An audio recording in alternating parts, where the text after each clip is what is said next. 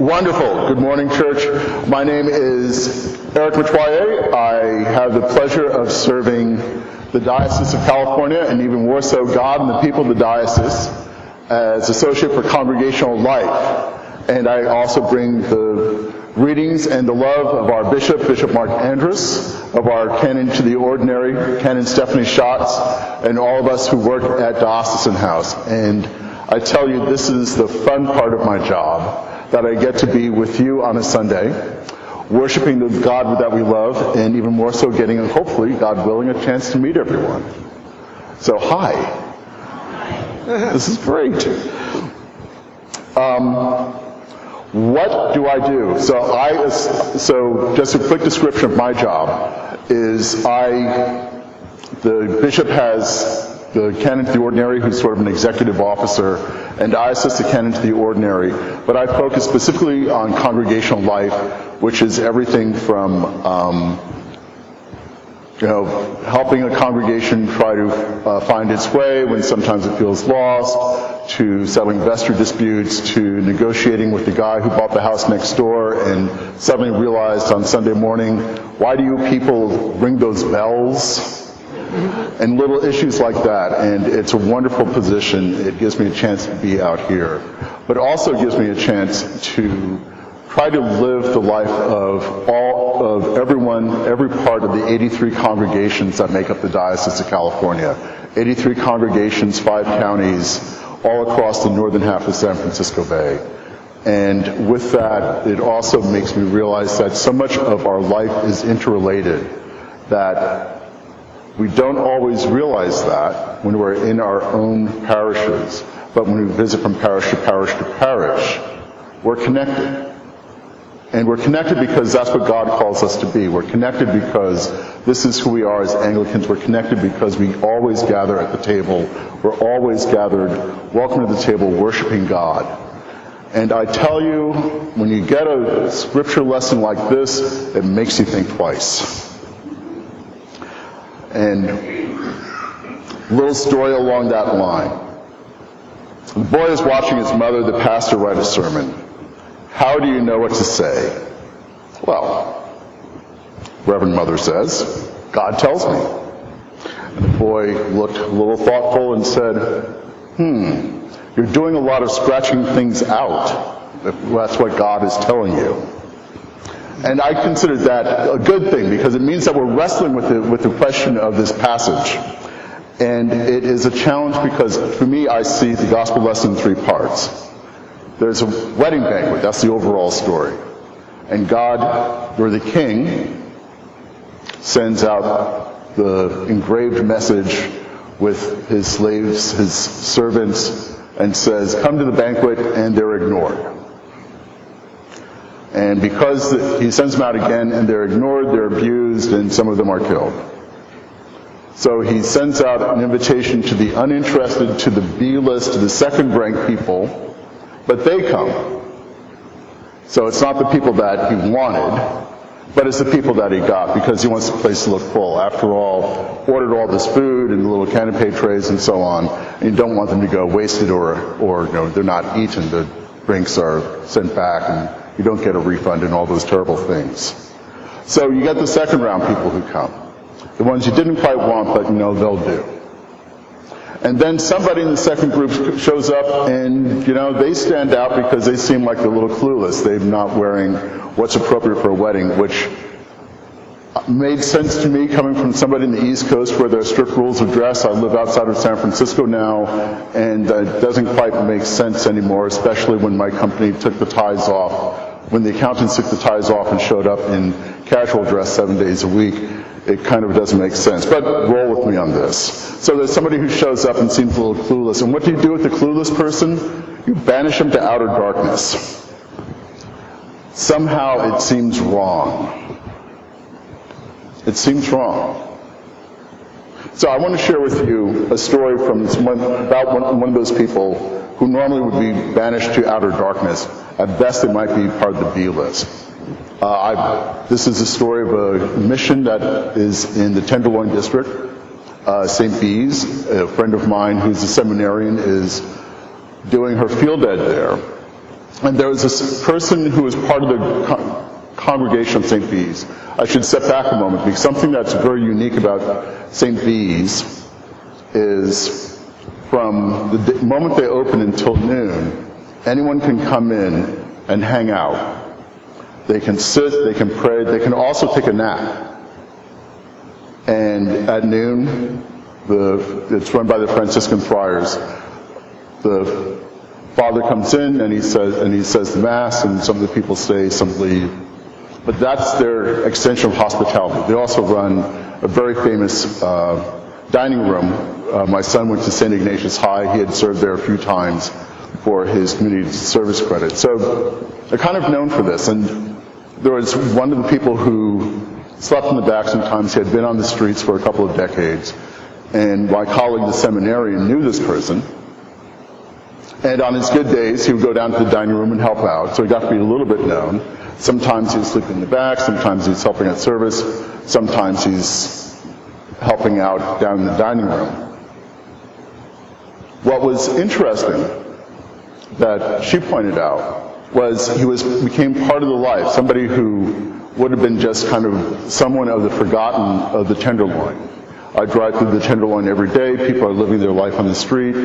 I notice them. I say hi. A lot of people are driving through, getting up the hill, going to City Hall, going to Grace Cathedral, heading downtown.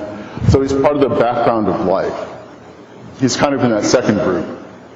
The people who, well, we're going to invite them anyway. But he made an impression on her. And he passed on when he died, and he's called home to Jesus. All the ways we describe are entering from this world into the next, back to our glorious home. She asked the pastor, can we have a memorial service? And he said, sure, but you're running it. So she thought about it, she got the service together and then said, oh, I don't know who to invite because I kind of knew him, but not really.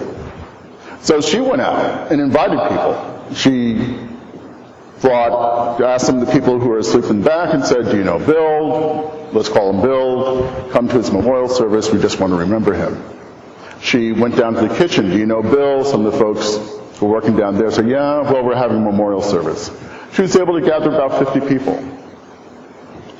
Some came, some didn't, but she put the invite out. And they came for Bill. And they had the service. She said it was a great tribute to him, but was interesting with the people who showed up. Because not only was it the friends that she could find who also lived on the street with him and the friends who worked in the kitchen, but some of those friends were people who work in the tech industries that are moving into that mid-market region. And in the volatile, crazy politics of San Francisco, those are the bad guys. They're the bad guys because they're moving in and they're displacing people as the rents go up and they get into properties and so on. So in the politics of San Francisco, they're not quite the A-list or the B-list, or maybe they are. It gets kind of fuzzy. But you would think there would be a divide, and there wasn't, because they knew Bill. They came. They also were invited, and they came. And that was sort of the beautiful thing, that of all these people who were gathered, the invitation went out, and they came. Not quite like the wedding banquet, but it's something to keep in mind because they recognize they're in community.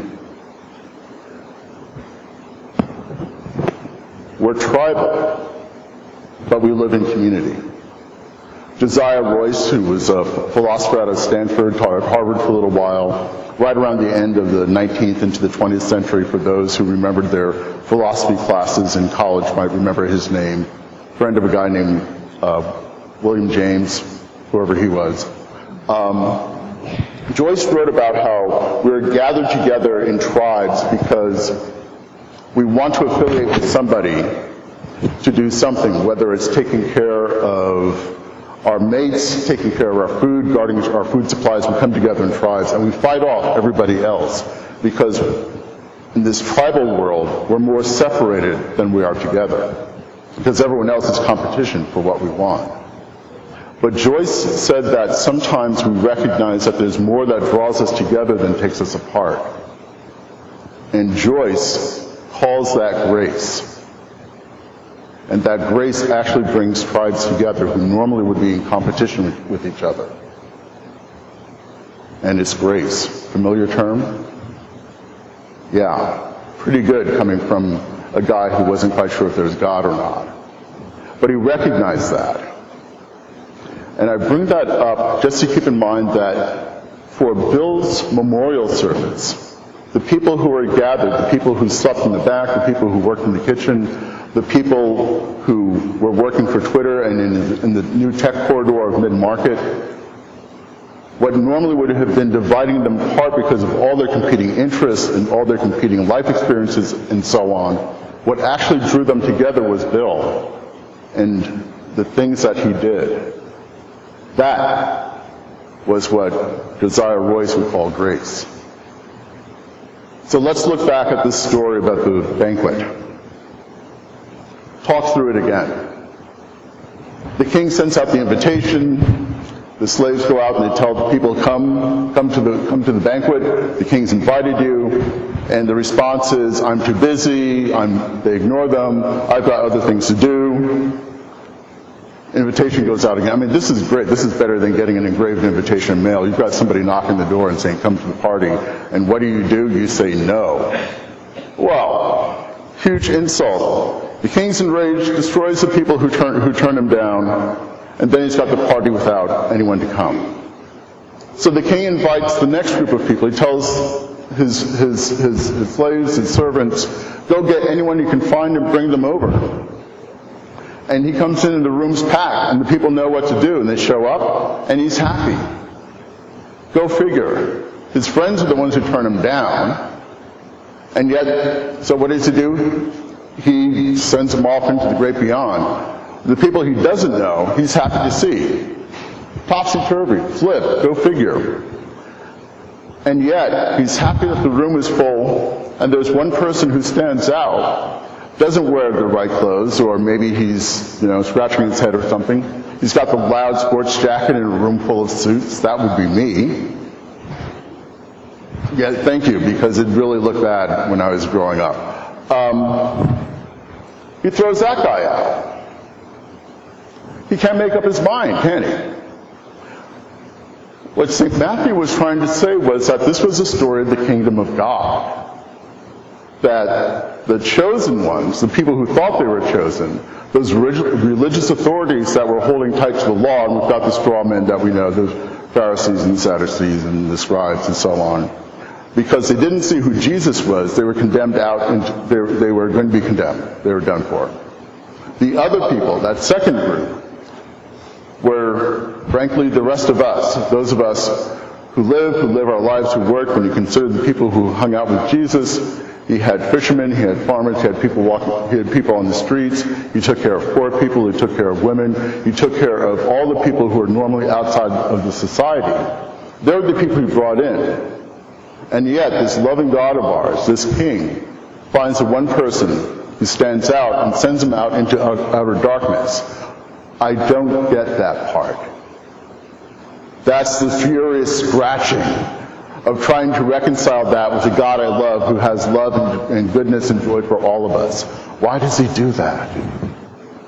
And what St. Matthew tries to suggest is that these are the folks who don't quite get it. They come to the party, but they haven't quite figured it out. They come, but like the rich man who's turned away, they haven't quite said, I'm fully committed to following the way of Jesus. Bitter. It's confusing. It's challenging. It's almost as living through what St. Matthew writes a little bit later, calling of the people who turned Jesus away. Jerusalem, Jerusalem is the city that kills the prophets and stones God's messengers. That somehow, even though we've come, we still don't get the whole idea. But I also think that maybe it's not just this is a story about God, but it's about us, that somehow, sometimes, we don't get it. Sometimes we look and invite and think of the people around us, and we invite them in, but there's always someone who's sort of hanging out there. And how do we approach that person? How do we approach that person?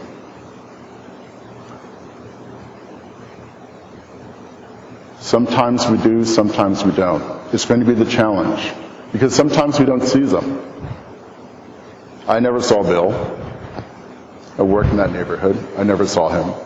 My colleague Bella saw him. How do we see them? I think it's all right because we do.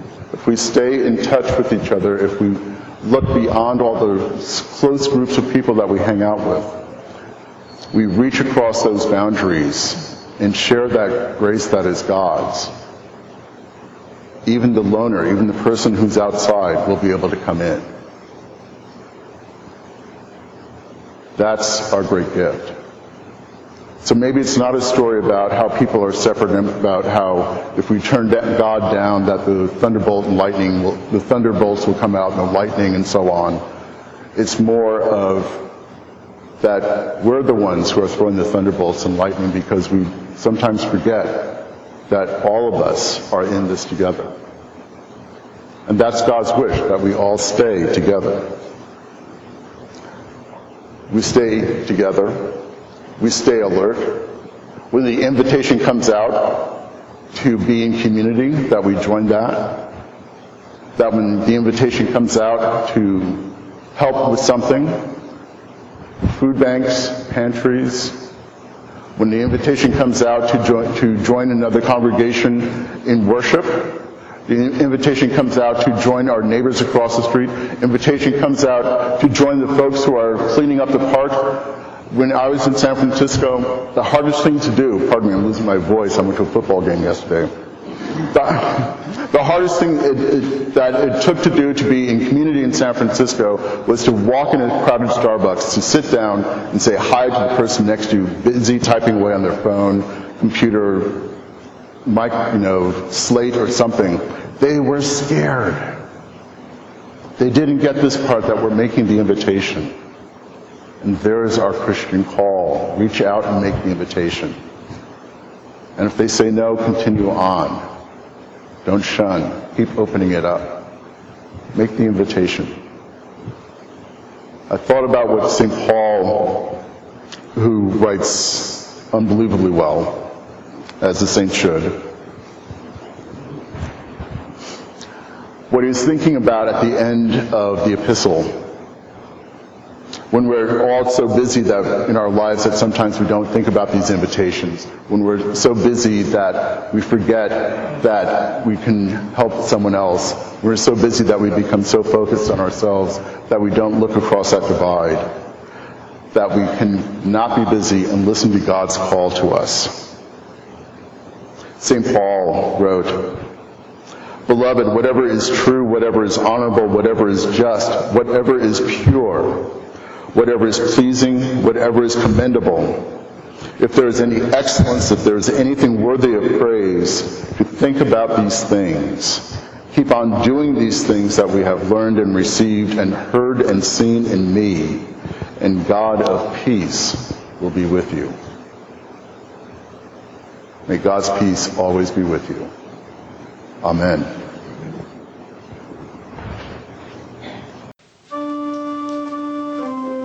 This has been a sermon podcast from the Episcopal Church of Our Savior, Mill Valley, California.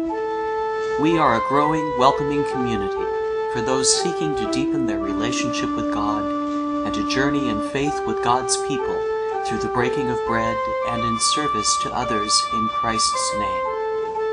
You can reach us by phone at 415-388-1907 or visit us online at oursaviormv.org.